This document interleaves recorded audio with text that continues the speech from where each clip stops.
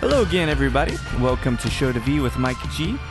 Show to V is the show of life, the show of booze, the show of guitar, show of headphones, empty Ozarka water bottles over here on the dresser. But honestly, today is really a show of rum. You know, I try to think of these common themes that run through the conversation, these interviews that I have. Sometimes it's about art, sometimes it's about love, sometimes it's about perseverance. And honestly, my chat with Jason Cosmas had every bit of that. It has the art school struggle, the realization that art can be transformed into many other things, whether that's booze, whether that's starting a consulting company. But you know what? This really is anchored, this conversation, by rum. And I love rum, and I know you love rum. But more than either of us, I think Jason Cosmas loves rum. So let's sit around, let's kind of hear this wonderful story behind how Jason Cosmas came to be and ultimately landed here in Austin, Texas.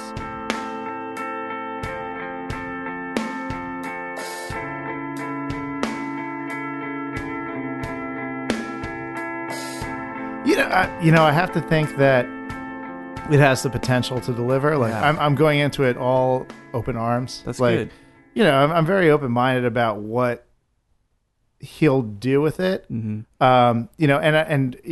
Even just thinking about the Star Trek movies, for example, right. and what he did.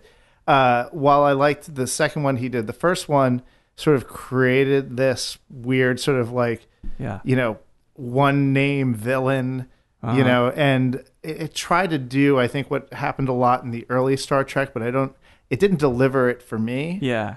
So I hope that he doesn't kind of go. It's almost like trying to make an icon, right? Like out of the villains in a way. Well, and then the other problem that I had was that there were too many of the snappy lines to like get everyone to be like, ha ha ha ha. Right. I remember Star Trek. Yeah, Did you count the lens flares? That's a drinking game. It is. Yeah. That's a fail. You'd fail at that one. You 20 minutes in, Chris Pine would start being a good actor. I think like it's about that far in. But how do you feel about him being Kirk? Actually, I like him a lot. I thought he was probably one of the best additions. I don't know if you ever saw. There's a fan group that puts together Star Trek episodes, mm-hmm. and they did a whole bunch of webisodes, right? Sort of continuing the journey of the Enterprise from with this current incarnation. From when the series got cut off. This is like years ago, and the guy who was the lead guy was actually an Elvis impersonator, and so he had the sideburns already. Oh, that's good. But his whole philosophy, or the whole philosophy of that, was that these are no longer characters that are portrayed by people. Mm-hmm. They're, it's like Shakespeare in a sense that, it depends on what the actor does with it and sort of how they interpret the character and all that. Not to get geeky about it. No, I think that's good. Eric Bana's a good villain, but these villains are really attractive. I mean, you got him, and then you got Cumberbatch, at least like the kind of stoic types, the tall, dark, and handsome guys. I mean, he's kind of removing some of the grit of it. You know what I mean? Yeah, so for maybe sure. To your point, right? That everybody's kind of pretty for such a dark world, for the most part. Yeah, and I would say the one thing that disappointed me in the second one was you went into it. Come on, like you didn't know that it was going to be Khan by the end of it, right? And it was like, oh, come on, it's like try to surprise me, don't try like that. Yeah, that's swinging hard to bring out the most iconic of all the his arch nemesis. Yeah, exactly. And that was, but I didn't think they developed it at all. It just kind of was like they got thrown together and then they're like, hey, here we are. And then he wore the name tag, and you read the name tag, and all of a sudden the music comes in, and he's the most notable bad guy in the whole series. It's insane. But back to the Star Wars bit. I mean, you excited to see Harrison Ford and Chewie at it? Yeah, I mean, there's some nostalgia there. I'm kind of curious to see what it is. I like some of the darker parts of Star Wars, so I'm hoping that it doesn't get too fluffy. Billy D's not going to be in it, is he? I mean, I know he's on. I hope he's going to be in one of the new ones. Like, okay, I know good. that he's already slated for that. I've already gotten confirmation on that from my sources. Yes, but so he is sources. Actually, I think the cops are on their way right now. The FBI, the NDA being broken. Exactly right. So Kevin Smith, actually, and you mentioned you're a big fan of Kevin Smith, and kind of talk about him, which big influence on me too. Mallrats, I think, is maybe the base of all my humor for the most part. Jason Lee, especially in that movie, but he mentioned, again, going at the risk of being sued. He mentioned taking a step onto not the Millennium Falcon, right? Is this the story he talks about? Oh yeah, he does. He talked about how J.J. Abrams invited him on the set. Yeah, and then. And he said he's like, it's legit, dude. And that's he said it almost brought him to tears. Yeah, that's kind of a cool thing. I have it's great to be here doing a podcast too, because that's thank you. Kevin Smith is a huge influence in a weird way. Someone I easily identify with. Yeah. I grew up on the Jersey Shore. Okay, and but your hair looks normal. It's not so slicked back. What happened? Yeah, no, I was never that guy. Okay, good. But to be clear, my cousin lived down the street from the Quick Stop. The what? The one from Clerks. No kidding. Yeah. So the first time, when I was 12 years old, I bought a pack of cigarettes at the Quick Stop. And that worked. They didn't ID you, or no, was it a big it was deal like then, right? It was the 80s. Okay. It wasn't a big deal. I think I said it was for my aunt. Gotcha. Which could have been true. Benson Hedges lights. Oh 100s. Yeah. The gold package. Yeah, exactly. Yeah. There you go. And not the soft pack though. Yes. And so anyway, but I was the distraction. Meanwhile, everyone was shoving like cans of Pringles down their pants and everything. But there's beer right there. Why the Pringles? Well, I mean, we were like what, 12, 13 years old? That's an irresponsible thing for me to say. No, I mean, you're talking, we're kids. Yeah. Just flat with cigarettes, the first. And exactly. First and best stuff, yeah. So, but growing up though, like all of my friends growing up were Jay and Silent Bob. They were pot smoking, trench coat wearing, Star Wars quoting degenerates. Degenerates, indeed, yeah. Yeah, I mean, pretty harmless for the most part. Always harmless. Yeah. Now looking at it as an adult, don't those guys seem like just really wonderful people? They do. They're like really earnest, really nice, humorous. I mean, Kevin Smith especially, just a normal dude making movies, It was great. And actually, the first time I saw Clerks, I was with my little brother. We didn't really hang out that much when I was in college, but he happened to spend the night at my college apartment. And we watched Clerks for the first time together. Oh, wow. And when they have the ambulance and they shut the doors at the end. Yeah. And we saw Leonardo, which is the town, and we just looked at each other like, holy shit. Oh, wow. Like we watched the whole movie not knowing that it was our Quick Stop. Did it not feel the same, or just because it's on this different scale or this big pedestal in a sense of being a movie that it didn't feel like home? No. I mean, we could identify with it, but all of a sudden it was like, it wasn't just home. It was our story all of a sudden. Yeah, that's so cool. So, Kevin Smith is somebody that I followed in Mallrats. Geez, I think that I had Mallrats on repeat in the VCR. I think actually I rented it and never returned it and ended up paying 3 times the amount for it. Because it's so expensive. VHS was crazy back then. And so do you ever wonder if they ever got the kid off the escalator? Because I always wonder every time I'm in a mall now. Anytime I see a kid on an escalator, I always want to yell at the parents, like, get that kid off the escalator. You're not even paying attention. I don't know. Now that I have kids, it's a whole different ballgame. It's a different deal, right? I'm just like, I think about that all the time. That's right. Take a serious note. But who would have thought Ben Affleck would have had such a great career after that? Oh, yeah. Being the asshole in a Volkswagen, right? In the back of a Volkswagen. In the back of the uncomfortable place, like the back of a Volkswagen. So you said you grew up in New Jersey proper? Yeah, Jersey Shore. I'm product of the shore. Yeah. So how, because you're probably just a little bit older than me, what, 40, 41? 41. Yeah. Yep. How was Jersey back in what would be the late 70s and the 80s? I mean, gosh, back then. Yeah. It was cool. I mean, we grew up I grew up in a town called Oakhurst. It was one town in from the beach. So, I used to go, during the summer, I'd be kind of a beach rat.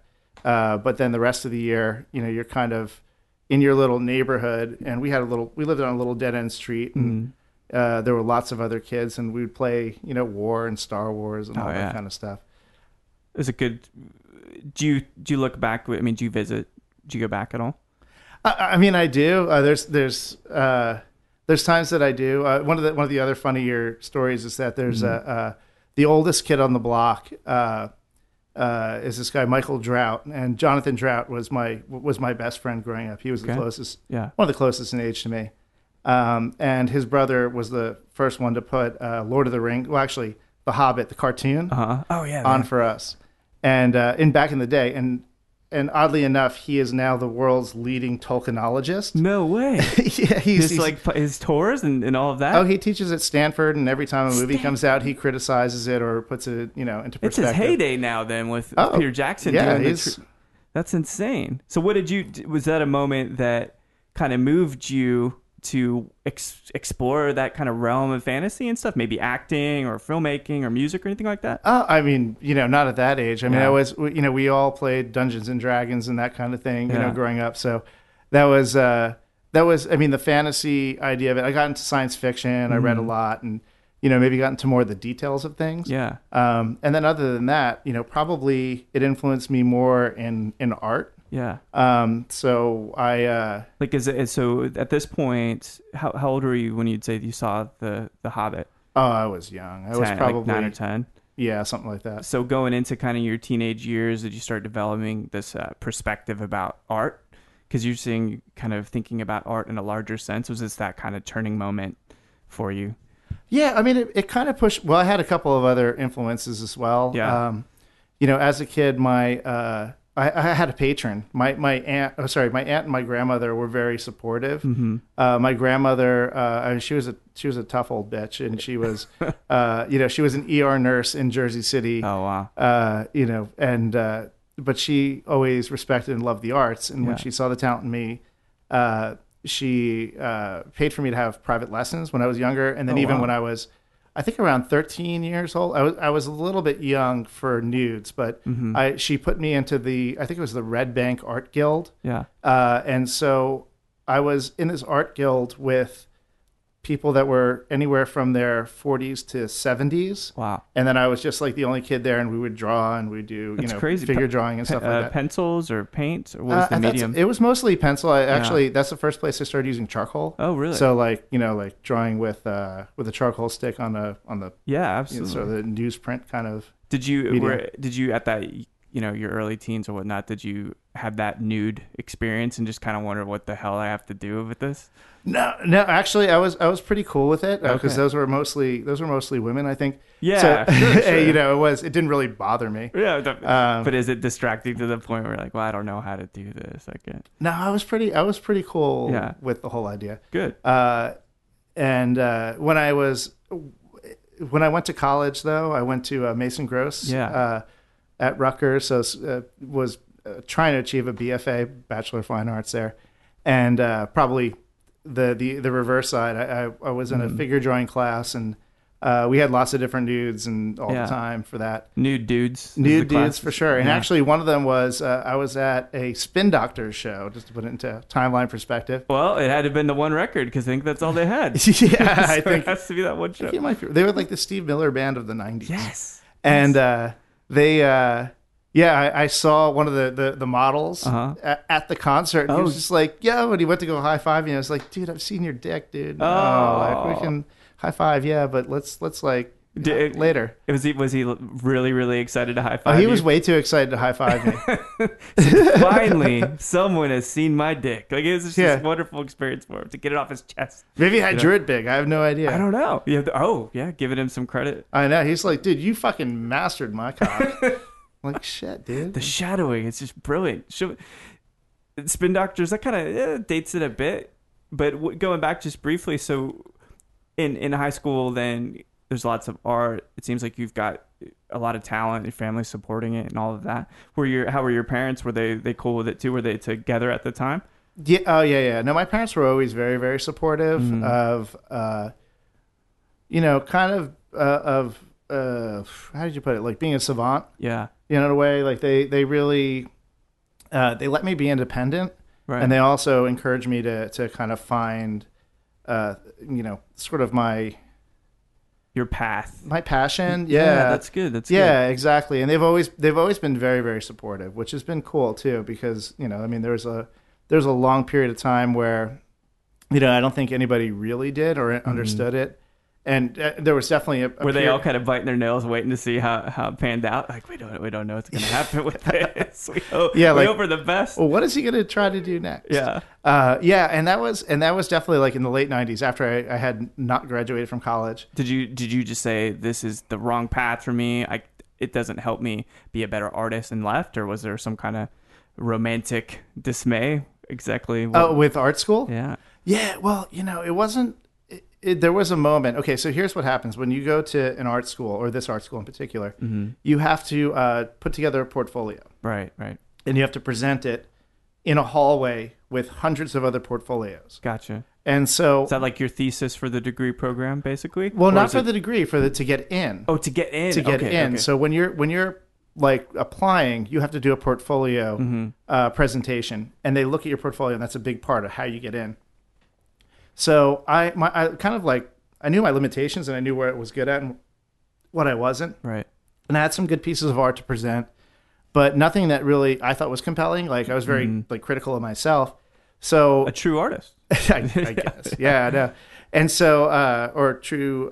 Well, I'll tell you in a minute. Self-deprecating, right? Yeah. So but I realized that. So what I came up with the idea was that I was actually going to focus not on the art that I already had, but on. You basically get a corkboard, and you're supposed to put your stuff on a corkboard. Uh-huh.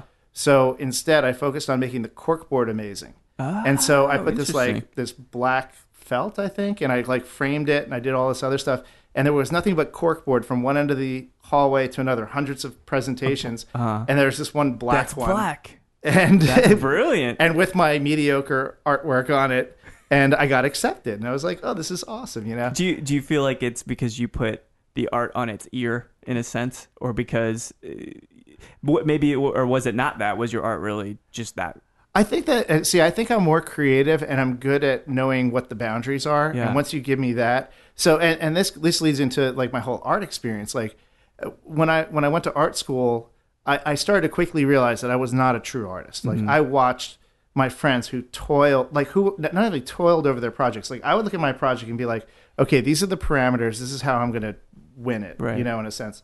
And they were producing art every day outside of class, and I was hanging out smoking pot, right? So listening to music. That prolific nature, then I guess is that thing. Or like, did it ever make you jealous, or just kind of made things pretty clear? Oh, no! I had so much respect for the people who were really doing it. And then there were those guys, and then there were the guys who were and gals who were incredibly motivated and driven, were working so hard every single day. And I remember I had one class where, I showed up maybe a handful of times, and I showed up to the final the final project, and I bullshitted my way through it. Right. And I got a B-, which didn't exist, so I got a B. Oh, wow. He gave me a B- because he's just like, "What?" He actually asked me, he's like, "What grade do you think you deserve?" And I'm like, a C.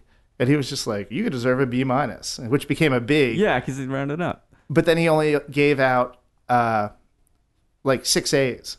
So I ended up into the majority of the class, and then continued on. So that was probably my first this is kind of weird. Yeah. And then after your sophomore year, you have to reapply. For the latter 2 years? You have to submit a new portfolio to make it back into the program or to continue the program. And again, I didn't have any art that I had produced on my own. I had a bunch of stuff that I had done for projects. And I had actually taken most of the critiques that I had for my stuff and changed the entire reason why I did everything and presented it that way. Oh, wow. And I got back in. And after I got back in, that's when I started to lose all respect for the institution.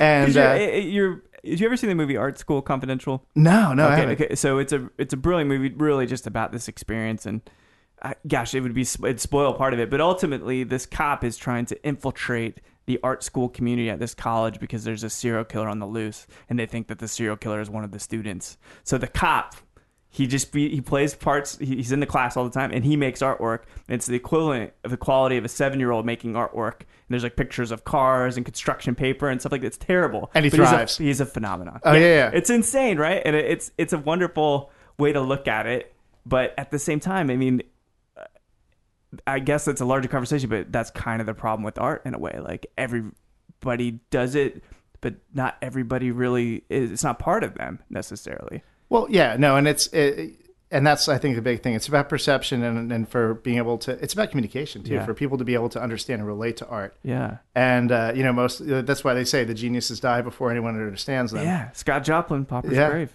among many, right?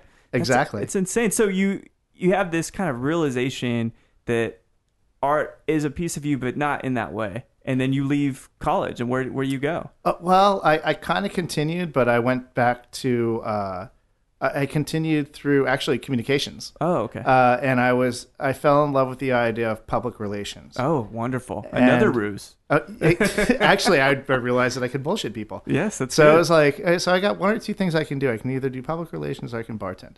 But which one's more honest, I guess, is a question. But I think bartending's more honest. I think so too. No, but so that was, I started following it, and then I moved to New York with my then girlfriend who worked for Tommy Hilfiger. Oh yeah, were you a Tommy Hilfiger guy, fashion wise, back there in the late '90s? Not necessarily. I got a lot of free clothes. I was more happier when she moved to Hugo Boss. Oh yes, much better. Yeah, I got some good leather jackets. Classy stuff.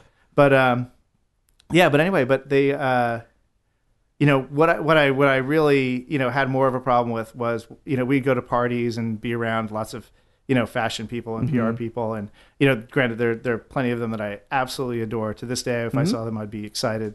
But the whole sort of that atmosphere, oh man, drove me insane. Actually, one of the guys that I met at one of those parties has also.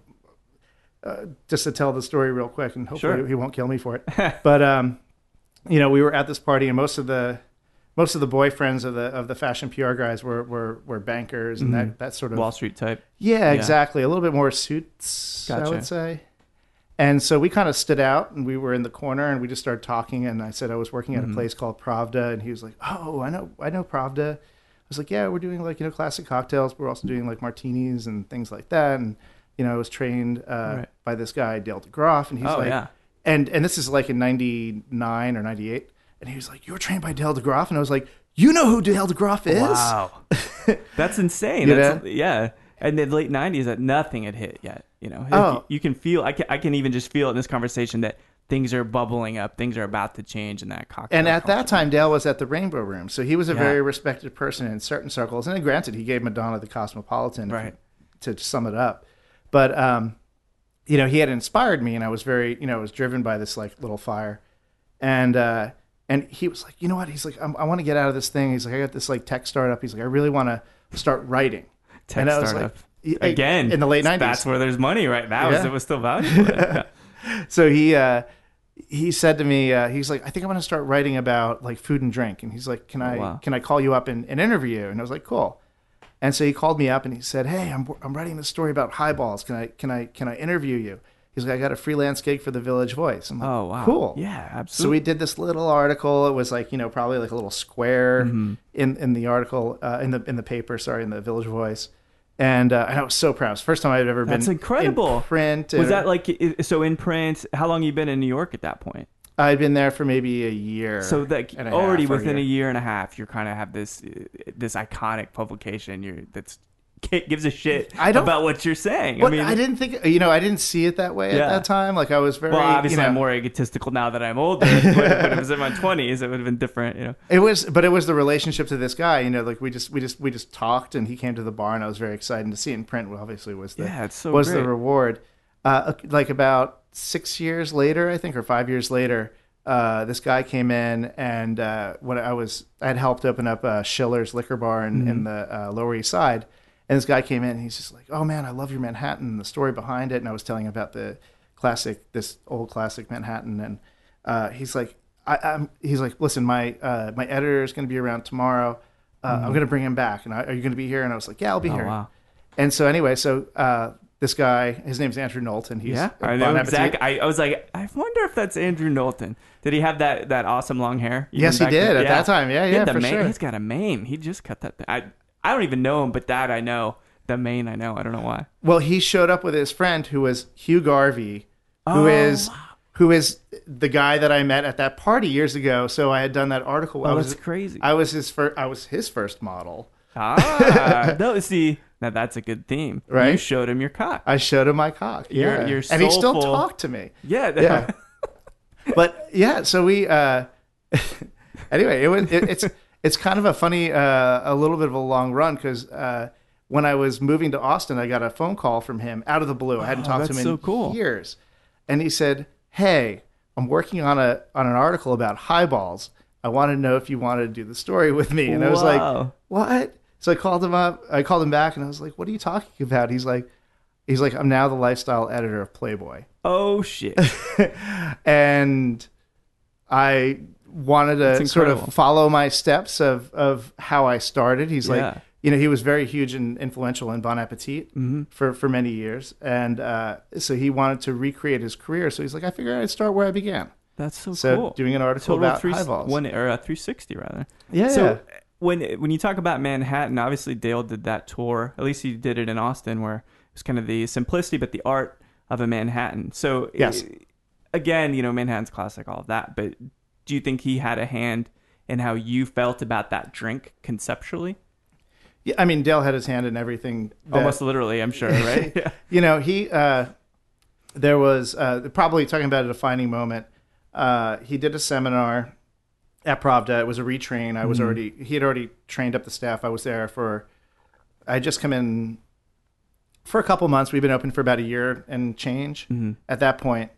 And he put into my hands a 1929 copy of Bon Vivant's Companion, the one done by Asbury, which is like the recreation, has all the history and everything. Yeah. It's got the julep sort of etching on the front. And I held it, and all of a sudden I understood how long this has all been going on for. Yeah. It's like you think... I mean, I don't know, but this is what I thought. My whole conception of cocktails was the 60s. Sure. It was that Mad Men. Like, it all started in the Mad Men era. Before that, there probably wasn't much. Yeah. And maybe Prohibition, maybe I thought about it, but not really. But I started to understand that this was a craft that was handed down from apprentice to master, through generations. And at some point, it got messed up. Sure. Some point. Do you know really what happened? I mean, was it, dare I say, the introduction of vodka to like pop sensibility and people? No, I don't think so. I think Prohibition really fucked it up. Yeah. Yeah, Prohibition was the first one. And then when we get out of Prohibition, we get into, the 40s and 50s, and we start to see Tiki evolve. Mm-hmm. And Tiki, while it, if you ask some people, Tiki might be the sort of the highest echelon of creativity. Yeah. In terms of the most ingredients. colorful, at least. Yeah, right. If nothing else. But in the background, besides the presentation, what was going into the cocktails became proprietary. People were very guarded. They sort of pulled it in. There was that, and then also I think the other thing too was basically the expansion of highways in America and the industrialization of food. All of a sudden, that's a great point. Now you want to be able to have a drink in every city. Sure. And it's like, okay, well, limes are this much or this much. Now it doesn't matter. We just make you a sour mix. Absolutely. Yeah. Right? Interesting. Okay. So everything starts to get reduced. And by the time we get past I feel like we get to the 60s and it still exists. And vodka was, obviously, coming up. No hit on vodka, but it's got to make, it is kind of like the Monkees. Right? So you got the Beatles, who are some gents really writing songs and they're really, really feeling it. But then someone kind of catches on, oh, this sells, but we have to make it even cleaner, cut, and more easy to digest. And that's vodka. Although now, obviously it exists in Europe for centuries, but in the States, it didn't seem like it had. Yeah, no. So that's where, and Mad Men's a great example again. I know I keep on. No. We'll talk about John Hamm personally here in a moment, I'm sure. You're right. But they actually, I'm not that well versed in Mad Men. But but basically, what ended up to take over once you start having these industrialized products that are available in every single bar across America, now you have marketing agencies being able to dictate what you can do with the spirits or what you should do with the spirits. Right. So it's now they're creating the recipes, they're creating the identity, they're pushing what you should drink. More so than culture is. And then I mean, not to mention that you have the counterculture, which basically, you look at Mad Men, and Mad Men's so sexy, and everyone's smoking cigarettes, and there's big, like, torpedo titties and things like that. But by the end of that decade, people are like, fuck my parents. I'm not going to drink what they drink. I'm not going to do what they do. I'm going to smoke some pot. I'm going to check out. Yeah, it's totally different. Yeah. What do you think? So are you saying that tiki was kind of the counter revolution to that stuff? Or was there another kind of evolution that happened that people were like, I'm not going to be drinking martinis. I'm going to drink bourbon. I think tiki was the last of the sort of classics, and then it was also the downfall of the classics in some ways. And because the brand stepped in, to your point, the marketing agencies. They were homogenous. Exactly. Yeah. They were able to dictate a little bit more, and bars across America had a common back bar. Yeah. And big brands sort of ruled the earth. Right. For the most part. And you get into the 70s, and when you start to look at what was available in the 70s and early 80s and so forth, when you talk about cocktails, they didn't exist the same way. My dad actually bartended up and through the 70s. Oh, very cool. And is that some of the spark from your father? Or is it my dad met my mom at a bar, so I guess I'm actually like a product of the bar indirectly. You're absolutely a product of the bar. Yeah. So I wonder if spawned from the bar in some bizarre some bizarre way. Maybe being a bartender is genetic. Yeah. We say that being a doctor is learned, but maybe that's genetic too. Yeah. I think it's cultural too. I think that's a huge part of it. I mean, not to go off on the tangent, but yeah, I grew up in a Greek American background. Yeah. My family was in restaurants since I can remember. I mean, my earliest memories are hanging out with waitresses at a Howard Johnson's that my grandfather and that's crazy. And my dad owned together. Where did they own it? In Jersey? They did, yeah. No, so my dad ran Howard Johnson's as well. Oh, really? Yeah, in the Where? I believe it was in Georgia though, so different market. Okay. I would have heard about it if it was in Jersey. Fried clams. Yeah, dude. Oh, that's right. My mom would always talk about it. She's like, "Well, I don't eat much of fried food anymore, but those fried clams were so good." Yeah. They would talk about that. The Hojo thing. The Hojo thing. It's crazy. Yeah. But it was part of your background. It was part of my background. It's my earliest memories. My earliest memories were washing windows and being a part of the restaurant. That's so great. And then hanging out with waitresses, which explains all my love life. Later on, trying to recapture my childhood. And smoke. Yeah, right. That's where you learn it, right? They do like the paper snakes, like roll up the straw and then put water on it. They would grow. You're like, wow, this is amazing. It's amazing. Well, it's a pretty big journey. So going back to the moving into New York, and obviously you took to cocktailing as a verb very well. I mean, what was that first gig like? That one that said, "I think I'm inspired by this." Yeah, well, I had already been culinarily. I was already into food, and so when that kind of came across, it was almost a way to do what I couldn't do with food. Yeah, absolutely. And actually, one of my best friends opened up a martini bar, and actually, this is kind of a most bizarre story. I'm surrounded by fate. Everything that's happened to me has been very fortunate. Yeah. So I helped one of my best friends in New Brunswick, New Jersey, where I went to school. Right. I helped him set up a martini menu very lightly. Like, we just traded ideas back and forth. Yeah. And he opened up this place called Clyde's in New Brunswick, New Jersey. It still exists. Very cool. Is he still there? No, he's not still there. Okay. No. But so when I moved to New York, I had even previously tried to do my own little like individual cocktail menu for my regulars. Be like, hey, here's what I'm going to do tonight. Yeah. Kind of thing. And it was with like some of the vodkas that were coming in. Sure. So what was coming in at that time? Just curious. Chopin, Belvedere. Okay. Pre-Grey Goose. Got it. So it was like, the I Polish think first stuff. Yeah. So what was happening right then was, for me, was on the vodka side was Kettle One, Belvedere, Chopin. Whiskeys were Maker's Mark, and then all the classic single malts were coming out at that time. So those were some of the pretty big. You think about that. That's a pretty big moment. Yeah. Of how it's influenced the vernacular even now. It's without a doubt. Yeah, it's great. But so when I moved to New York, I was trying to find a good gig, and it hadn't worked out for me for a couple of reasons. So I called my buddy up, the one that I made that martini menu with. Yeah. And so he had a cocktail book, and he opened it up, and he goes, check out these places. And he was like, Lennox Lounge and Rainbow Room and whatever else. And then the other one was 281 Lafayette, Pravda.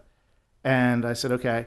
And I closed it, or I hung up the phone with them, sorry. And then I opened up the New York Times looking in the Help Wanted section. Oh. And I saw 281 Lafayette. And I was like, looked back at my notes and I'm like, holy shit. Serendipity. Yeah. So I went there and I went there early. I was 15 minutes early and I walked in the place. And when I walked in the door, I saw a guy. He almost looked like he was homeless. And he was trying to maneuver a hand truck full of cases through a small doorway, narrow doorway. And so I gave him a hand and like kind of helped him through. And then he thanked me and he kind of went off. And then Very they started. nice of you. Yeah, I guess. Nice guy, true and true, right? They started the open call, which was like a cattle call. It was like how many people? Lots of people. Hundreds. Oh my hundreds. God. At that point, see, I didn't even know what Pravda was. Yeah. At that point, Pravda was the hottest spot in New York. Oh wow. And when I sit down for my interview, I'm sitting in front of the general manager and the homeless guy who is Peter McNally, Keith McNally's brother, the owner of all these New York restaurants. Yeah. And so they asked me to stay and to meet Keith, and I do. And everyone starts leaving. I'm watching hundreds of people go away, and Are they just shooing them off? Like, yeah, and I'm like, I think I got the job. Wow. So I'm just sitting there. I didn't have a cell phone then. Yeah. So I'm just sitting there waiting, and I wanted to call my girlfriend. In fact, they told me at the end that I had the job, and I was going to start training. And do you think? How much do you think it had to do with just the fact that you're willing to help anybody for whatever reason, which is really the crux, right, of hospitality? Yeah, I mean, I think that was a good factor for sure. Yeah. They were also looking for people without experience, which was the opposite of every other New York place. Wow, so they could you be they malleable? Mold me. Yes, exactly. Wow. Well, they wanted to put me through Dale's training, and they knew that somebody who was already jaded or had their own opinions on things would not. I mean, I'd be willing to do anything, for the most part, to learn. And yes, I kind of fell into it, and that was the beginning of my journey into cocktails, which was followed by a mass exodus, but they Pravda had a huge turnover. They essentially fired the entire bar staff. Why? Except for I still political stuff, I'm sure. Personalities, drinking and personalities, wonderful combination, often leads to what I heard was that they were too comfortable. There was also a pending lawsuit from somebody who had been fired. I see. I don't know the real reason, and I never will. Yeah. But imagine it's a great launching point to the next thing for you. Well, and so what happened was they fired everybody except for me and Igor, who's my partner at Employees Only. Employees Only, yeah. And they hired 2 bartenders to replace the other 2 guys, and we now became the senior guys. And one of the guys was, as I had once said in the beginning, was the most arrogant son of a bitch I've ever met in my life. Yeah, Patrick Stewart. No, close. No, it's another bald guy. Okay, good. Dusan Zaric, which is my partner in everything. Everything, yeah. Yeah. He is my life mate, my work wife, whatever you want to call it. We are we're extremely different people. Uh-huh. And you have a beard, and he has no hair in anywhere. I think. Yeah, well, at that time, I think I was clean shaven. Even. Oh wow! Yeah, this was a long time ago. But he. We kind of found this commonality. Like we arrived at the same decision from very different angles. So we had this kind of kinship. And I had, at that point, kind of realized that I was learning stuff or retaining stuff that I didn't feel was out anywhere in any kind of book or anything. So I started writing down my ideas. And I was like, I want to write a cocktail book. That's what's driving me now. So, well, yeah, absolutely. Almost giving back, right? You were inspired by a cocktail book in some sense. Wanted to pay it forward in a way. Yeah, and I wanted to be able to verbalize what was going on in my brain. I wanted to take it out of my head and put it into the world. Sure, and you could illustrate it. Yeah, right. Which is great. Well, little drawings. But so yeah, it was funny. I was sitting. We had a little espresso machine that was behind the bar, and I was having an espresso. And Dusan came up to me. He calls everybody Poppy, by the way. Does he? Okay. Oh yeah. Is he? He's Serbian. Okay. He's Serbian, but he hanging out in New York kitchens. You're just like Poppy. Everyone's Poppy. Absolutely. So he just turned to me. He was like, "Hey, Poppy, listen." He's like, "I started writing a cocktail book, and I wanted to know if you wanted to write it with me."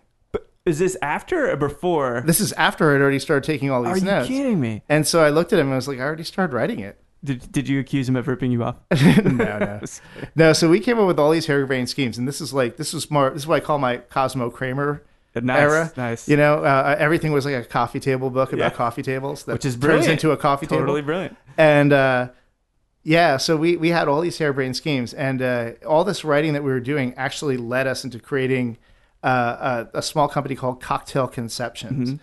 And it was a consulting company that was, I don't even know, I think we had to legitimize it when we got hired by, who was it? Absolute, maybe. So fill out the paperwork to make it legit company. Yeah, we had to actually file an LLC. Like we actually make it into a company. Yeah. Yeah. Yeah, so it started off like I would get hired to do like drink styling, and he would get hired to do a cocktail menu, and we were getting all these little gigs back and forth, or hired to do a party or something. Yeah. So the creative consultants, in a sense, right? Yeah, but it was all individual and very mercenary. Yeah. So we just looked at each other like, why don't we do this together and like turn it into something real? Oh wow! And so we formed Cocktail Conceptions, and we at that time we were doing a lot of work for Allied Demec, who's now defunct. Mm-hmm.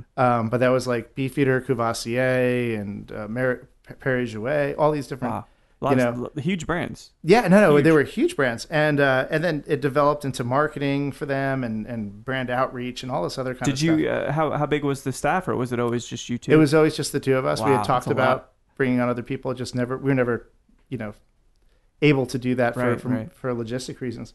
But another thing was we indirectly did the original cocktails at Schiller's Liquor Bar. Oh wow! In New York. So Duchamp was hired to be sort of like the guy to create the bar. So he like the build out and the aesthetic and that kind of piece of it, or the cocktails. Got it. Okay. So it was Dale's training and Duchamp's cocktails for the most part, but we worked on the cocktails together. He did most of the work. I won't try to take it by any means, but we put it together, and that's right after that is when we got hired by Absolute, and we actually had to form an LLC because actually we had a check that we couldn't cash. Exactly. Who are they paying? They paid Cocktail Conceptions, and we could not. So we're like, we better form a company now. Before and the check expires. And the bank was like, we need to come to your house and see what you have because, because they didn't believe it was a legitimate business. Oh, gotcha. So unless without the paperwork, in other words, right? Or even with the paperwork. They still didn't believe it? No. What? Yeah. Interesting. Okay. Yeah, it's Brooklyn, New York. That's true. Very true. So, it could be a drug front. Well, alcoholic drug. But, same difference, of course. Exactly. Yeah. So, here's one of those serendipitous things as well. So, we decided to form this company. We actually just bought an answering machine, too. Mm-hmm. Again, dating ourselves. Very, very good. Yeah. And so we have this answering machine, and we have my partner Igor's girlfriend, who has a very sultry voice, record the message for us. Oh, to make it legit. Oh, no, now we're legit, Totally and so we changed apartment 2 to suite 2, So it was that kind of thing, and she was like, "Hello, you've reached Cocktail Conceptions. Please leave your name and number after the beep. Thank you." That's brilliant, though. So you know what? If for anybody that's an entrepreneur listening, sultry voice and semantics. It's all semantics. Yeah. But here's what happens, though.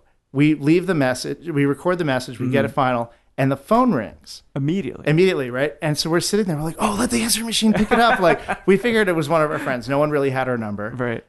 We hadn't given the number out to anyone. And so the phone rings, and we're listening, and like it picks up, and it's like, "Hello, you've reached Cocktail Conceptions," right?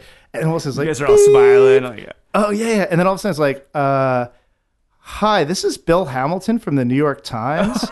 I was calling to ask you some questions about Schiller's Liquor Bar, but I'm actually more curious about this Cocktail Conceptions things. Please give me a call back at blah blah blah blah blah." That's incredible. Yeah. Yeah, and so. Next thing you know, we had an article in the New York Times. How long did that take before the article? From answering machine to article. It was like in about a couple weeks. That is insane. Yeah. So proven results. Sultry voice on a voicemail now. A voicemail inbox. That's brilliant. Right? That's crazy. How did he hear about you guys? He had gotten in contact from Schiller's. Oh, okay. So they said, here's the guys that created the menu. Talk to them. But there's something bigger going on here. That's what he was interested in. Yeah, after hearing that, he wanted to know more. And then so he became someone who was actually a very huge advocate for what we were doing, kind of getting out there in the world. And when we opened up employees only, that goodwill was also reflected. Crazy. So just the momentum kept building, this creativity that was inert in you, or rather just that you always had, kind of transferred from drawing transferred to PR, probably short-lived. We didn't talk about it, but I imagine not very long. But then the cocktail piece, which is true creativity. I mean, getting to use your hands, just like drawing, but getting to think and express your voice creatively, but with your culinary background, which is a very, very different and unique thing. But actually, what was cool about cocktails, it gave me the opportunity to do what I didn't do in art school.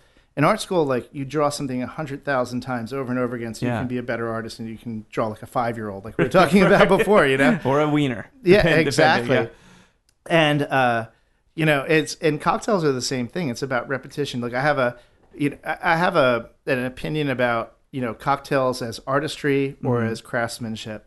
And do those ever blur? I mean, because you can have both, right? You can definitely have both, but I think that when you're talking in terms of a bar, the artist aspect of it leads a bar, and the craftsmanship follows it. I see. You know, because you can't, you know, if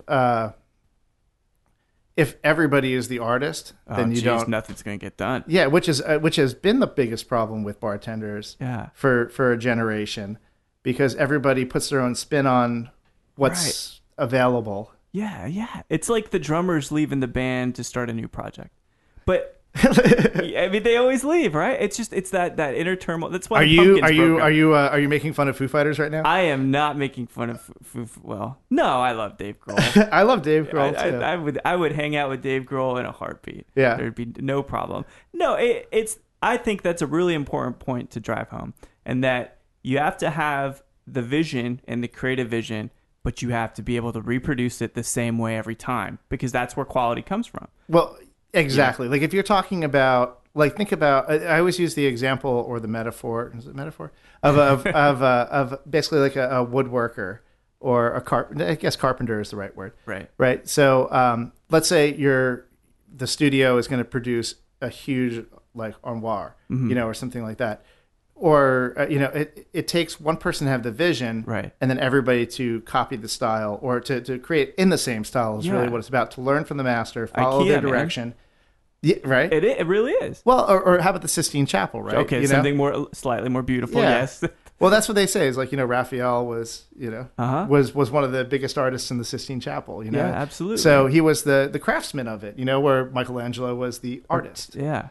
In a sense. So that balance, did you ever find that caused a lot of problems with you, and maybe it seems like Employees Only has just like the creme de la creme of creativity and people that are really brilliant minds, but did you find in your career that there were a lot of those riffs where the creative types really were bullheaded and they didn't want to just do the thing they have to do and repeat it? Well, you know, but Employees Only wasn't like that at all, because of the way that we kicked it off and the way that we started. We worked there. Like, it was, right. You know, we were the only bartenders, and our barbacks later on got dubbed apprentices, because we had promised that they would become bartenders, no matter who they were. Even using the terminology of a master woodworker. I mean, I'm sure that was not by accident.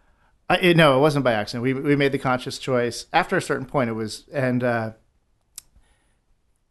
it was to show everybody who worked for us that they were working for us because we believed in them, not because, you know, they were. I'll give you the best example. The first guy that we hired as a barback apprentice was a short, young Mexican kid from Oaxaca, and he was like the son of a fisherman, basically, and had moved to America, and he bussed tables at this one place that we worked at together. And I had a night on a Sunday night where the printers.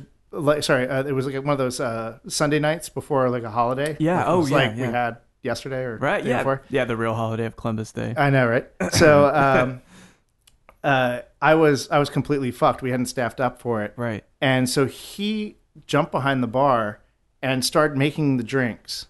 And I watched him. We free poured too. Yeah. And I had never showed him any of the drinks.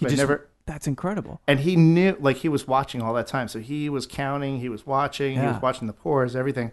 And he started making one of the hardest drinks. It's not a hard drink, it's a very simple drink, but it's hard to get right kind of drink. And he nailed it. And I was just like, holy shit. So I talked to the owner. I was like, we really need to make him a barback. And she's like, no, he doesn't really have the right look. No. That's horrible. Totally and horrible. So, when we were going on to open up Employees Only, one of the previous bars had said, had sort of cornered him and said, "I know you're going with those guys." And were they really pissed about it? Oh, they were trying to do anything to fuck us. I gotcha. And so they said, that's the way it works, right? Okay. So they said, we're gonna make you a bartender. And so he was just like, okay. So he came back to us, and he's like, okay, I didn't crack. I didn't tell him I'm going with you guys, but they're telling me they're gonna make you they're gonna make me a bartender. Right. And he had just had a kid too, and I just said to him, I was like, listen, man, I respect you and I love you. Like we have to, like, we're not paying ourselves salaries. Like we have to work behind the bar. Like I can't promise that it'll be a year or 2 years. Like we have to pay back investors and all this other stuff. But I promise you that if you come with us, you'll be treated with respect and dignity. Yeah. And he called me back and he said, I talked to my wife. She thinks I'm stupid, but I'm going to do it. That's beautiful. That's symbolic. Yeah. Because briefly, like, that's how businesses work when they're starting out. You have a vision, dude, and you got to just, it's going to be the best experience of your life, but you might not make the same amount of money you would just going down to Whataburger. Right. You know what I mean? Like, but then he made more money as a bar back than he made as a bartender. Exactly. Would have made as a bartender because you believe in you. It's that investment that you put in someone else's vision. I mean, it's a beautiful thing about cultivating a culture. Yeah, absolutely. And actually, in under 9 months, he became a bartender there. That's proper. Great. What is it? What's the normal time frame for an apprentice to become a bartender? Well, so after that, then we had other people who wanted to be bartenders there that were coming out. So like they saw the place, it was like exciting. They wanted to be a part of it. So we had bartenders that were willing to become apprentices. Wow. Just to do it. And at some point, and it was actually right before Steve started and Dev, where he said it's going to be at least 1.5 to 2 years before you get a jacket. Wow. And that's really where it became formalized, so like being an apprenticeship program. That's the program, yeah. Yeah, and it wasn't like we didn't create it out of the blue. Like we didn't, it evolved and it developed. It became self-evident over time that this is the amount of time. It's the sweet spot for all that. Exactly. And interestingly enough, and I've never worked, so I understand spirits and I understand production and the marketing and all that, but I've never legally been allowed to work behind a bar, which is a problem in Texas, it sucks. But your model, I've noticed, is a model for so many places, right? It's a classic cobbler model, even in a sense, right? The master teaches the apprentice, and the apprentice becomes the master. And that is a lost dynamic. Everybody really wants to be as big as possible, as quick as possible. And what do we learn then? What kinds of things can be really passed down when everything is merely of the moment? There's no history. Sure. To cocktail. It's a problem, right? Well, it's actually, and I'm finding out as I'm, outside the bar and more in the business world. Yeah. Everyone's going to, how many times do you hear the word millennials? Oh God. Is like the new thing. That's horrible. Yeah. Well, and job stability is not based on the actual employer anymore. It's based now on the retention of employment, because people are just bouncing from job to job. Yeah, like that's you a great said, point. They want something to happen to them quickly, Yeah, which it does happen for some people, but I think it's a perfect transition to say that's how spirits have kind of become. The spirits market, just in general, has become so congested with people looking to make it big, quick, without really understanding the ramifications to the market completely. So when you guys formed the 86 company, which was how many years ago now? The first bottle ship. When we actually started working on it was over 7 years ago. Wow. Okay. But we launched 3 years ago. God, and so you guys, I think, just celebrated the 3-year anniversary or something like that, right? Yeah, 3 years ago. 3 years ago in June was when we got the first bottle shipped to Dallas, Texas. Oh yeah, because you were living up in Dallas. Yeah, I was living there. Yeah. And actually, and oddly enough, Omar Yifun was running a place called, who's a great bartender, was running a place called The People's Last Stand up I've there. Heard of that I haven't been up there, but I've heard of it. Yeah, a great place. Well, definitely, when it was under his guidance, it was one of my favorite times. But he was the first person to order any of our 86 products. Oh, that's amazing. Aylesbury Duck and Cognac Brava. Yeah. And he was also the first full-time employee that we hired for the 86 company 2 years later. Yeah, that's brilliant. Yeah. It's a great feeling to expand the staff. You know, I mean, that's like, as by your own merit, your own business, we have to bring on more people. But you guys have a really amazing portfolio of spirits. And you obviously wanted to bring some kind of unique vision to what was an immensely congested. Now, you guys kind of started before I think it was getting really, really bad. When you've got, like, there are about 20 vodkas that come out a month out of Texas alone. Yeah. You know, I mean, it's insane. So what did you feel like was your unique vision you brought to the whole thing, the whole market? I mean, ultimately it came down to the simplicity of a premium well. It was, right. It was, we didn't want to invent a new flavor of gin. We didn't want to, create a new expression of tequila. I mean, yeah. It was one of those things that when we started to sit down and think about it, when you pull back a little bit, now I can look at it in hindsight, but yeah. My whole thing from when I talked about the cocktail book, mm-hmm. That driven feeling to bring this to other people. Right. The whole idea was to make cocktails more accessible to everybody, because Yeah. it just to me seemed like such a simple thing, something that everybody deserves a good drink. Absolutely. And it's not that hard to give people a good drink. No. It really isn't. And as long as you can learn about it. So long as you want to make a good drink, it's very easy. Yes. And so that's what I wanted to convey. And but when we start talking about these spirits, like, we just wanted to make them quintessential. The idea became about this sort of like premium well. Yeah. And all made in very traditional styles, but also each one was formulated with the cocktail being the end result. So it's not the bottle that's the finished product. It's when it's mixed that it is. So we made clear like choices. The first, I would say, choice that was probably a defining moment for us was when we did rum, and rum came back, and we loved the nose on it. It tasted great out of the bottle. We gave some samples to people. One of them was actually Audrey Saunders from Pegu Club. Yeah, yeah. And we almost gave it to her so that we could hear how wonderful it was. And she came back and she was just like, I'm not crazy about it. Yeah. And we're like, that's almost the worst. We're like, right? What? Like, what are you talking about? It's amazing. And she's like, no, hear me out.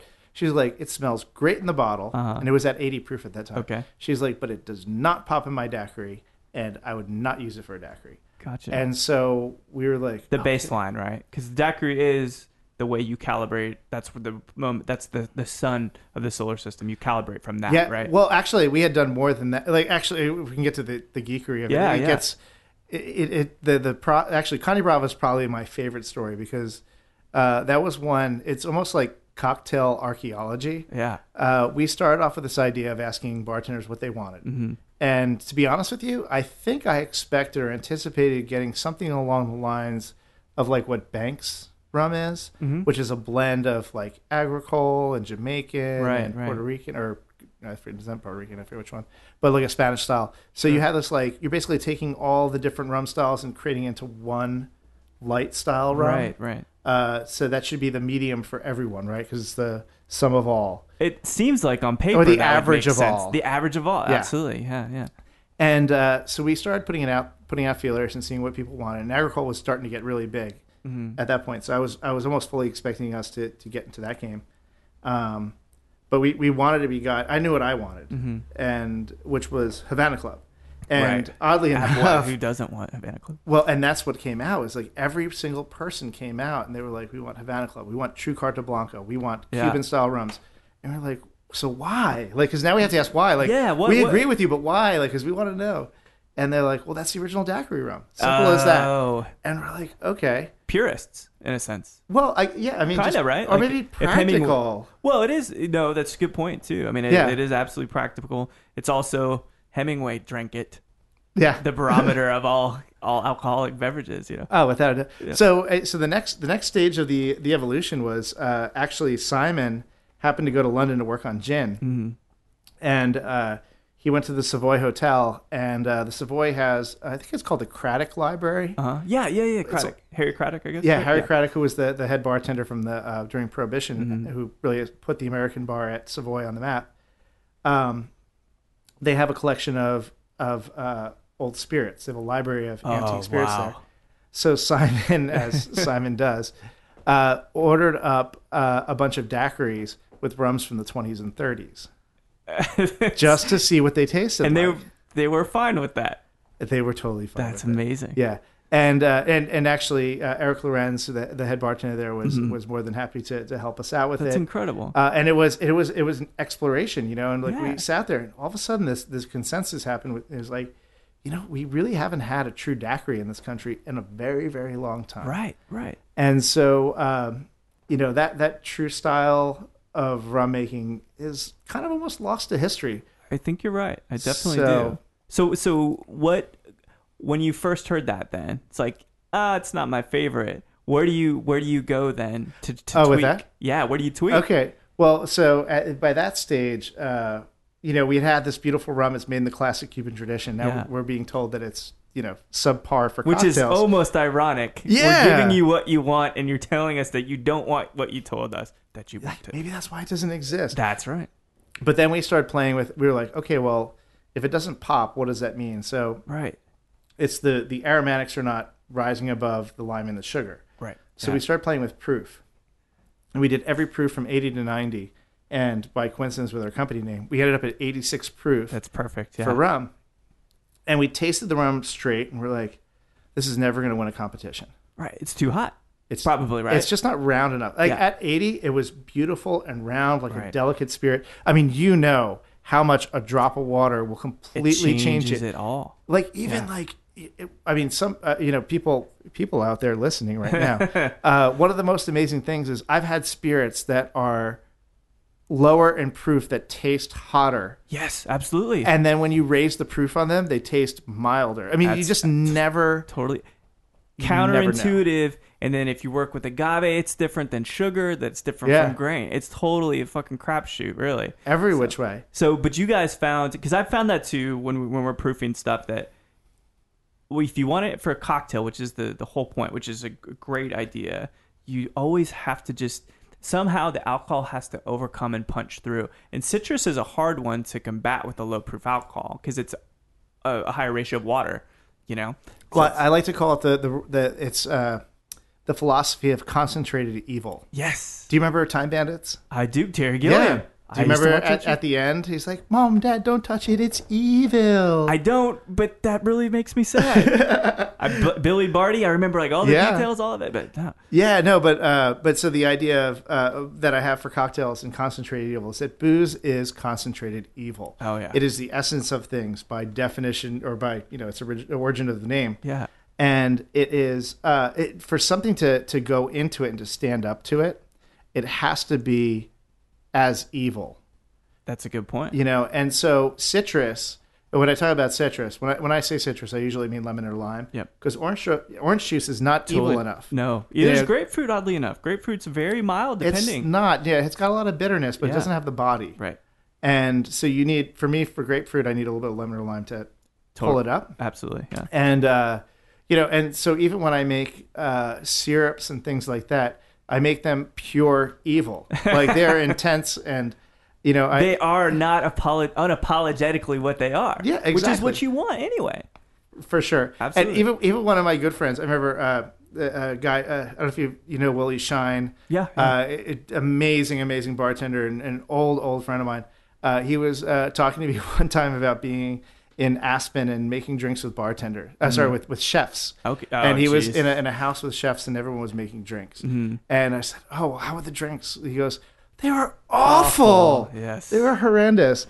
And kind of like in working with chefs in the past, and trust me, I'm not bashing chefs. Chefs are great for cooking. I love you guys.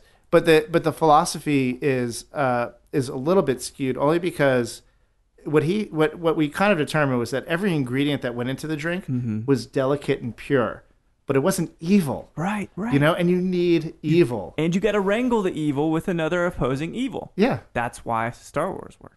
Exactly. It's very full circle. Bring it full circle. No, but it's totally you're totally right. You want things to be what they are. You want citrus to be citrus. It's an acid. You want it to be an acid. You want a spirit to be a spirit. So if you add too much water, even on the paper, it's kind of becoming less and less a spirit. And again, you got to have that balance of those things. And I think it's very important to note in cocktails that things you got to let them be what they're going to be. Can you imagine telling John Lennon, like, well, you shouldn't sing so loud. Fuck off, right? Like, that's never going to happen. You have to have him be what he's going to be for everything to work. So going back to the portfolio of the spirits you guys have, the Cana Brava rum, the Cabeza tequila, Ford's gin, and then Owlsbury Duck, right? For the vodka. Owlsbury Duck vodka. Market research, that's what I do all day. Just think about all no. What's the spirit that the journey to get there? What was your favorite one to construct? Well, I think that was they all have their own vision, but Cana Brava again was the one. So even during that time, coming back from the Savoy Hotel and bringing back that idea, we went to a few American distilleries, like you said, like the small craft distilleries who probably didn't know what they were doing yet. So we're like, okay, not put out a demo. Hopefully we get signed. Yeah. And then we went to the Caribbean. We went to we got samples, especially from the Caribbean. Mm-hmm. I think there was a total of 19 distilleries that we looked at. That's crazy. To try to find somebody who would make Cuban-style Carta Blanca rum. Yeah. And nobody either knew how to do it, wanted to do it, had the equipment to do it. Right. Yeah, I mean, well, I guess the equipment is probably not true, but there wasn't the will to do it. Sure. And we got turned on to a gentleman, Don Pancho Fernandez. Mm-hmm. And we heard about him, and my one partner he was in Miami and went there, and he said, yeah, he was the master distiller of Havana Club, I think. And I'm like, holy shit. Poach this guy. You were like, and we're like, okay, well, where is he? He's in Panama. Okay. So we told him, we're like, we want to do Carta Blanca style rum. And he's like, I don't want to do anything younger than 6 years. Wonderful. And we're like, fuck. So we got to beat a market in 12 months. What are you talking about? Well, we didn't have those restrictions back then. But we sent Dushan down pretty much with I would say a no. It's debatable now, but it was a no on doing a light style rum. Dushan went down to Las Cabras Distillery in Panama, and he started talking to Don Pancho, and Don Pancho's a very charismatic man. He's entertained dignitaries from all over the world. He was the minister of rum for Cuba. Oh, that's incredible. How old is he? He's in his 70s. Oh, so he's got plenty of great stories. Oh, he won't share them though. Really? You have to get to know him. That's the worst. You have to get to know him, and then he'll start open up slowly. Yes, very, very slowly. But he's one of the most amazing rum makers in the world. Yeah. And probably one of the last people to carry on. We talk about apprentice to master. He's one of the last few people outside of Cuba that has the knowledge of that classic style of rum making. It's incredible. It's tremendous. And so Dushan went down there, and they were talking, and they were arguing, debating, and kind of as Dushan's also very much an alpha male as well. Yeah. And Don Pancho is too. And how did that work? It's electric. Oh, it's very loud conversations, very animated and everything else. Hearty handshakes. And so they were talking back and forth. Sean said, you don't understand. We need this. He's like, we need this as a tool. And Don Pancho just kind of looked at him and said, tool? What do you mean by tool? Oh. And all of a sudden it resonated with him. And he said, we cannot make drinks the way that we need to because we don't have the right ingredient. Wow. And this is we want to make this where it's going to affect the cocktail a certain way. And even, based on the old way of making rum. And he said, hold on a minute. And he went out to his laboratory or whatever. He came back with some almost clear rums and said, taste this. And Dushan put it to his nose, and he looked up at him with a smile and then took a little taste of it. And he said, this is exactly the style that we need. Wow. And Don Pancho said, yeah. He goes, that's the kind of rum that we drank when I was a young man in Cuba. And Dushan said, great. And he pulled out his backpack and pulled out a bag of sugar and some limes. And Don Pancho looked at me. He's like, "What are you doing?" And he said, "What do you mean?" He goes, "We're going to make daiquiris." And he goes, "In 50 years of making rum, no one's ever done this to me." That's amazing. So was that the turning moment where he was like, "All right, let's do this"? Yeah, and we have such a great relationship with them. Carlos, who's Don Pancho's partner, is a good friend, to me and to the company, and we kind of live and breathe it. And they've grown too, and they're involved in the sugar fields now, and as well as the sugar production, the molasses production, and all the way through distilling and aging. And it's amazing. So we get to be be a part of like living history. Like we're resurrecting. And what's interesting? A style of rum that didn't exist for a long time. Perfect timing there, and the embargo is lifted. Mm-hmm. So in a sense, it's again serendipity. These things happen. You guys are incredible. Let's just say that I'm giving you guys credit for disrobing the embargo, if you will. Like that this was so important that it improved relations between the United States and Cuba. There's some big implications there. It's possible. Yeah, I'm not sure if I would go with those. It's not, I don't think anybody will say otherwise. Yeah. No one else has a microphone here. That's right. My dog, she won't do anything about it. She didn't care. Yeah. So you've covered all those bases. Amazing spirits, great support in the industry. The label looks great. The bottle is functional, but also aesthetically pretty. So your artistic, not integrity, your artistic sensibilities, how did those have a play in the design of the products? So, actually, so my role, it probably to define my role in the A6 company, going back to where we kind of started this conversation. Yeah. I get to play out all those fantasies I had when I was younger. So I'm involved with the direction. I mean, Simon Ford really heads up all of the label design. I kind of come in to be a little bit more of a counterbalance for what's going on. It's very easy. I mean, I've worked with graphic designers a lot, and I imagine. I know how you branded Employees Only. I'm sure, which is a very simple but iconic brand. Very, very much a big part of that. Yeah. And then on the other side of it too is the communication of what we're doing. Mm-hmm. I've been a big part of. So trying to, this better than I do. Like the spirits industry is completely shrouded in smoke and mirrors. Yeah, absolutely. And people don't understand why spirits are what they are because they don't understand the true method. So we've done our best to. Full disclosure. Absolutely transparent brands, for sure. Without a doubt. Yeah. But we try to take people on steps where they can start to understand it. We're not doing it, David Suro from Siempre Azul, good friend. We make tequila in the same house that he does. Yeah, brilliant. And he introduced us to them too. So, he changed his label and I read it and I'm just like, wow, this is fucking genius. If you know tequila, you read the label, it's like, there's so little information, but when you read it, you get the whole world in your hands. We knew that we couldn't do that kind of thing. It's too academic. You have to have a starting base. You're totally right. No, not in a bad way at all. I think it's genius. It's great. And they're completely positioned to be in that spot. Yeah. And for us, we wanted to take people to understand how the spirits were made and to appreciate how the spirits were made. So that's kind of what I worked on with Simon.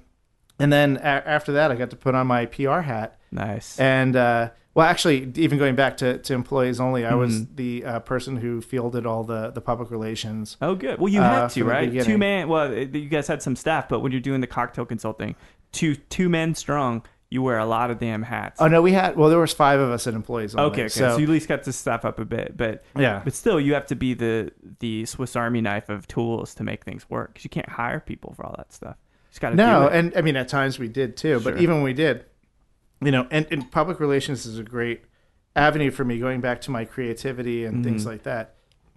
Give me the parameters. Like you have a journalist who comes to you and says, "Hey, I'm doing an article about this." Right. I can figure out how to relate part of my story, or figure out how to get to the point to tell my story. Yeah. And that's good. It's great. And that probably comes from bartending too.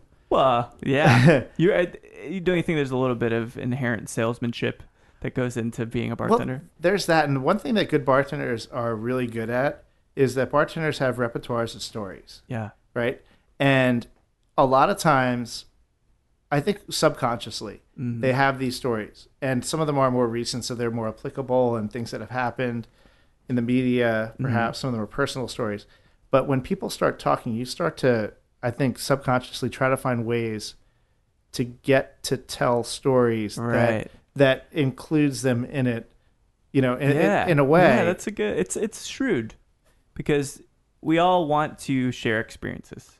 That's really what it comes down to. Well, you want to create conversation too. Sure, but it's empathy. I think I Yes. like to think that the natural elements in people are that we talk because we find each other interesting, but we also want to share. I mean, it's a reciprocity there, and I feel like that's one of the best talents of a great bartender, right? Is that you can be a real person, and you can be compassionate. That's something I think goes hand in hand with creativity. I hope, anyway. Well, there are some megalomaniacal artists that probably aren't too compassionate, but yeah, and this is like one of the I would say one of the employees only speeches, like as when we first start talking to bartenders. We kind of look at a bartender in 3 parts, and there's the one part which is the alchemist, sort of that mad scientist, the person who knows every recipe, who knows how to make drinks and things like that. That's one component. The mixologist. The brainiac. Let's throw it there. Yes. So that mixologist, alchemist kind of person.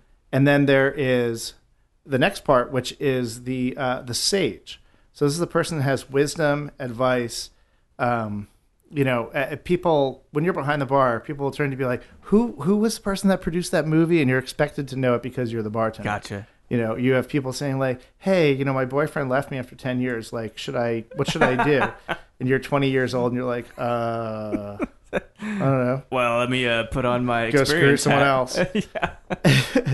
But you're always expected, and your opinion is validated, because in a way you're almost an urban shaman. Yeah. That's a great term for it. You have all the magic, right? Yeah. And and then the last part is kind of the rock star in a way. It's the Tom Cruise kind of character, or that person that is behind the bar and belongs there. Yeah.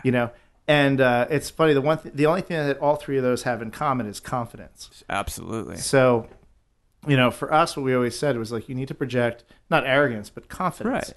And being confident in your knowledge of spirits and making drinks is important. Being confident in how to deal with situations is important. Yeah. And how to be confident in being able to entertain and be in front of people is important. That's brilliant. And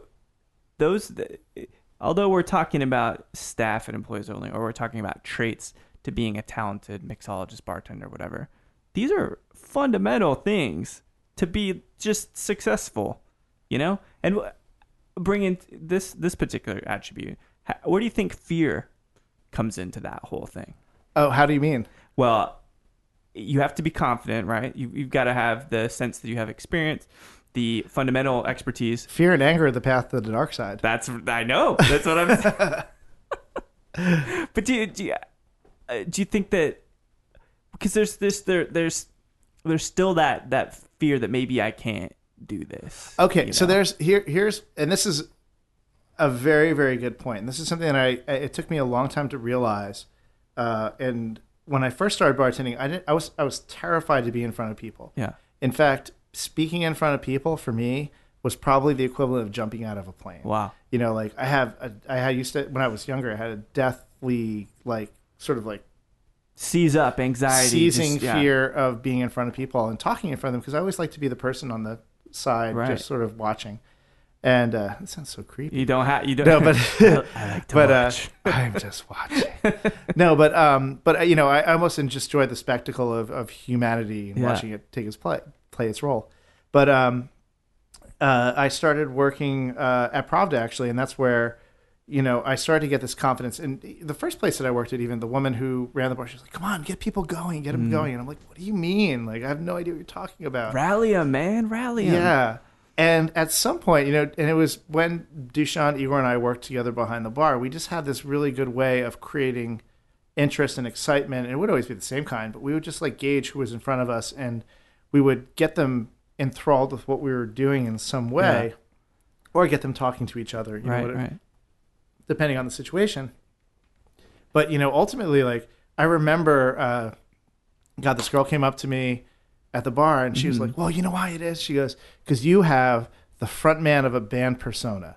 And I was just like, what are you talking about? I'm a simple boy from a small village in New Jersey. Go. John Cougar Mellencamp in the flesh. Yeah, I'm like, that's not who I am. She goes, no.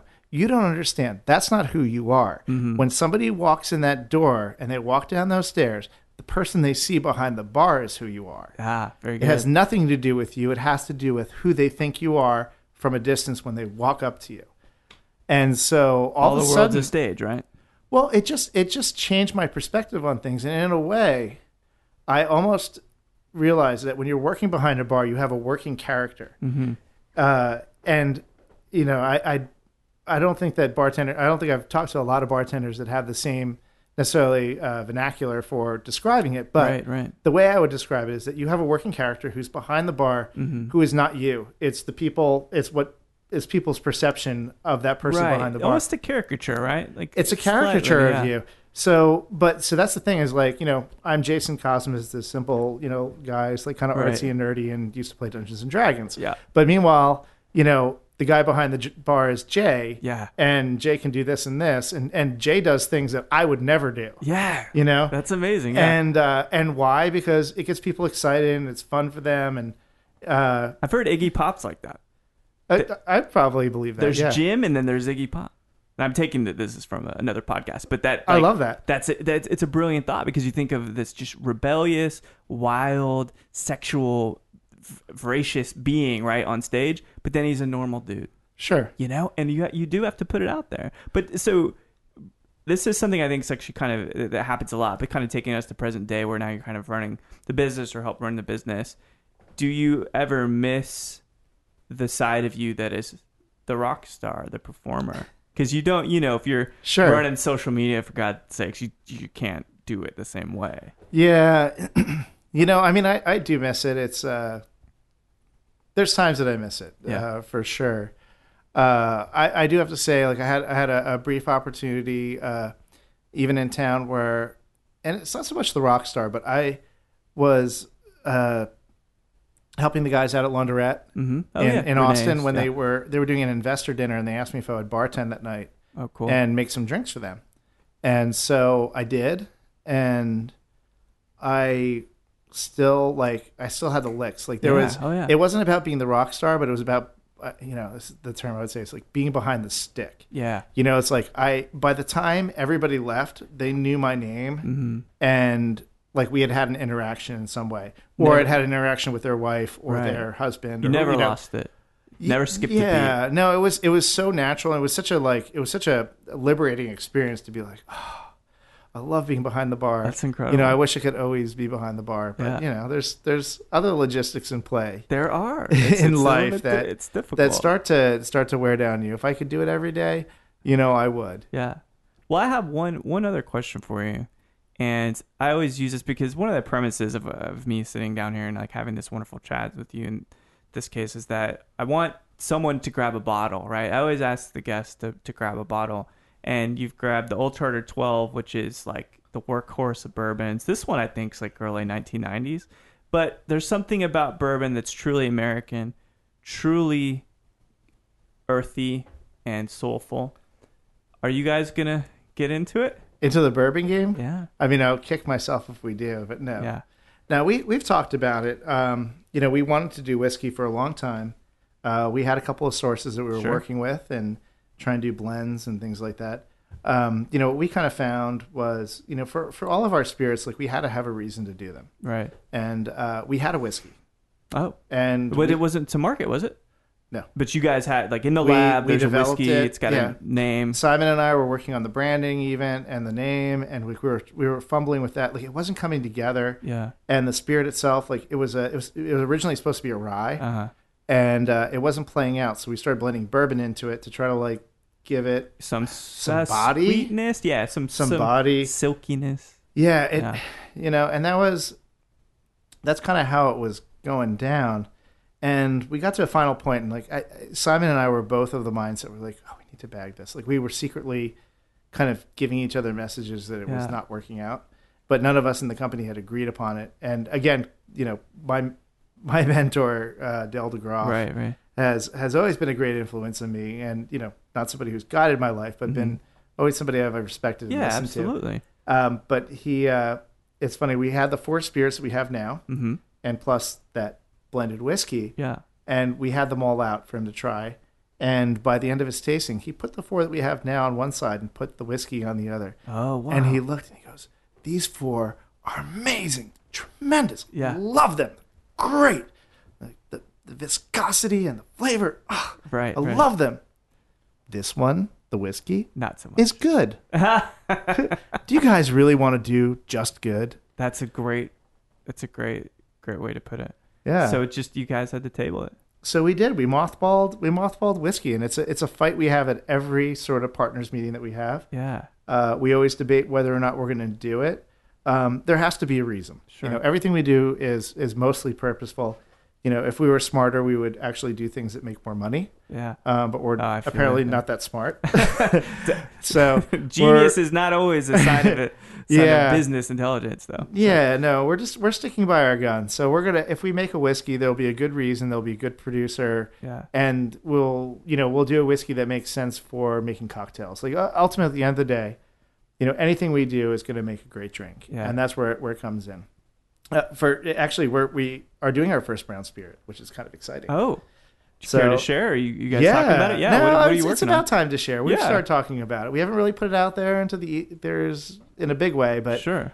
So I mentioned that we've been working on this for over 7 years. Yeah. But one of the things that we have is Caña Brava, which just talked a lot about. Right. We have left a certain amount of rum in the barrels, so we are going to be releasing a 7-year-old whiskey.